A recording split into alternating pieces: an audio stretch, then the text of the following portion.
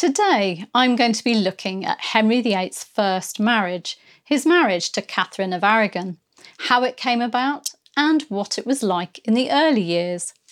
Catherine of Aragon, daughter of Isabella I of Castile and Ferdinand II of Aragon, had married Arthur Tudor, Prince of Wales, the heir to the throne, and Henry's older brother on the 14th of November 1501.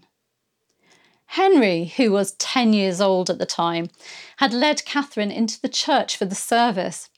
But sadly, Arthur died in April 1502 after just a few months of marriage.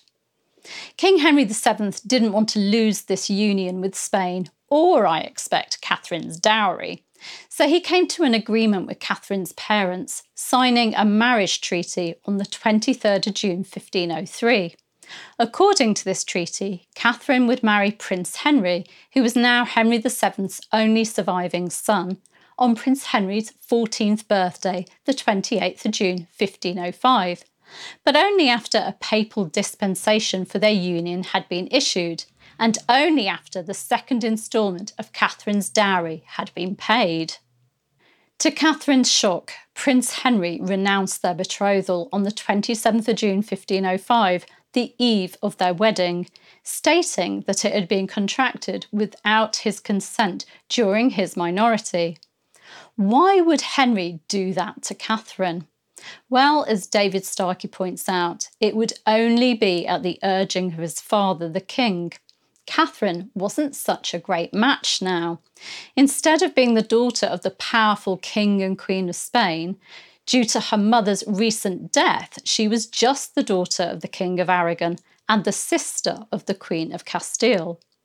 Henry VII wanted to keep his options open for his son, as there might be a better match to be had. However, Catherine and young Henry kept in touch and even exchanged gifts. Poor Catherine had some rather uncertain years between 1505 and 1509. She didn't know what was going to happen to her, and the king cut off her dower income. But a knight in shining armour would save her.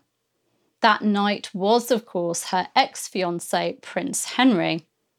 Henry VII died on the 21st of April 1509, and his son Henry became King Henry VIII. Shortly after his accession, 17-year-old Henry decided to marry 23-year-old Catherine. He told Margaret of Burgundy that the marriage was his father's dying wish, but he may have made the choice himself because, as Julia Fox points out, he knew her. She was still young and pretty. She was born to the role. She was loyal and dedicated. She knew about England by now, and because she was a little older than he, she could be his confidant as well as his soulmate.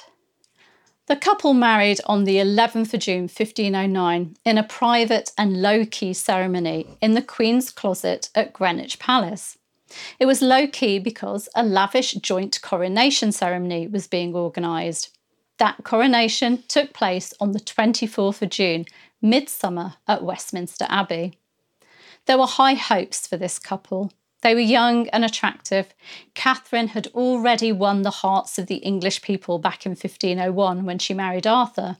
And as for the new king, Thomas More in his Coronation Ode wrote, "This day is the end of our slavery, the fount of our liberty, the end of sadness, the beginning of joy. And such a king will wipe the tears from every eye and put joy in the place of our long distress." They were very much the golden couple. They seemed genuinely happy and in love too.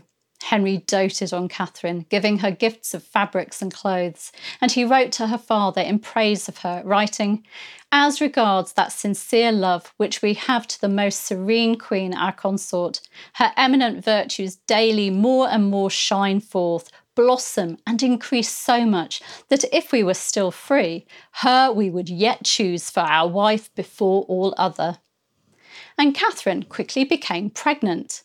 An excited Henry started kitting out the royal nursery, and on the 18th of January 1510, he and 12 of his men disguised themselves as outlaws to surprise the Queen and her ladies.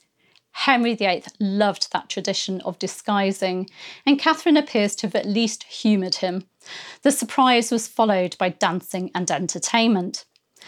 But unfortunately, Catherine went into premature labour on the 30th of January 1510 and lost a daughter. Her physician thought that she'd been carrying twins though, and so was still pregnant. Indeed, Catherine's abdomen continued to swell, although her periods returned, and the royal couple continued to hope for a healthy baby. But there was no baby, and it seems that during this sad and stressful time, Catherine's husband noticed a certain Lady Hastings, Anne Stafford, sister of the Duke of Buckingham.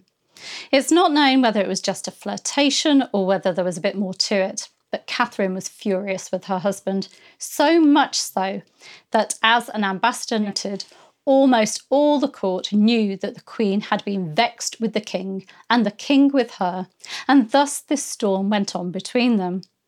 Catherine knew, however, that she had to accept it, as her mother had, and how other queens had.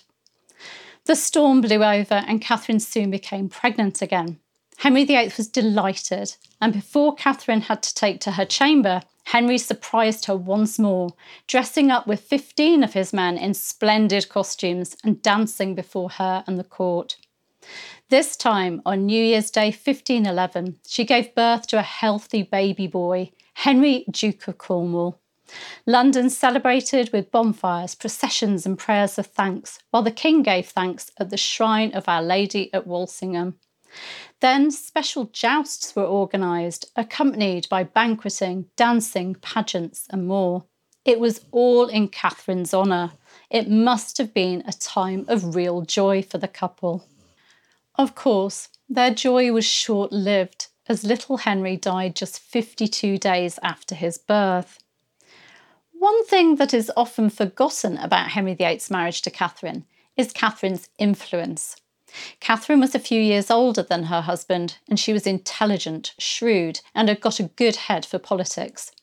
She wasn't just Henry's wife, she was his confidant and advisor, and she'd acted as an ambassador during her time in limbo between her two marriages, so she had experience too.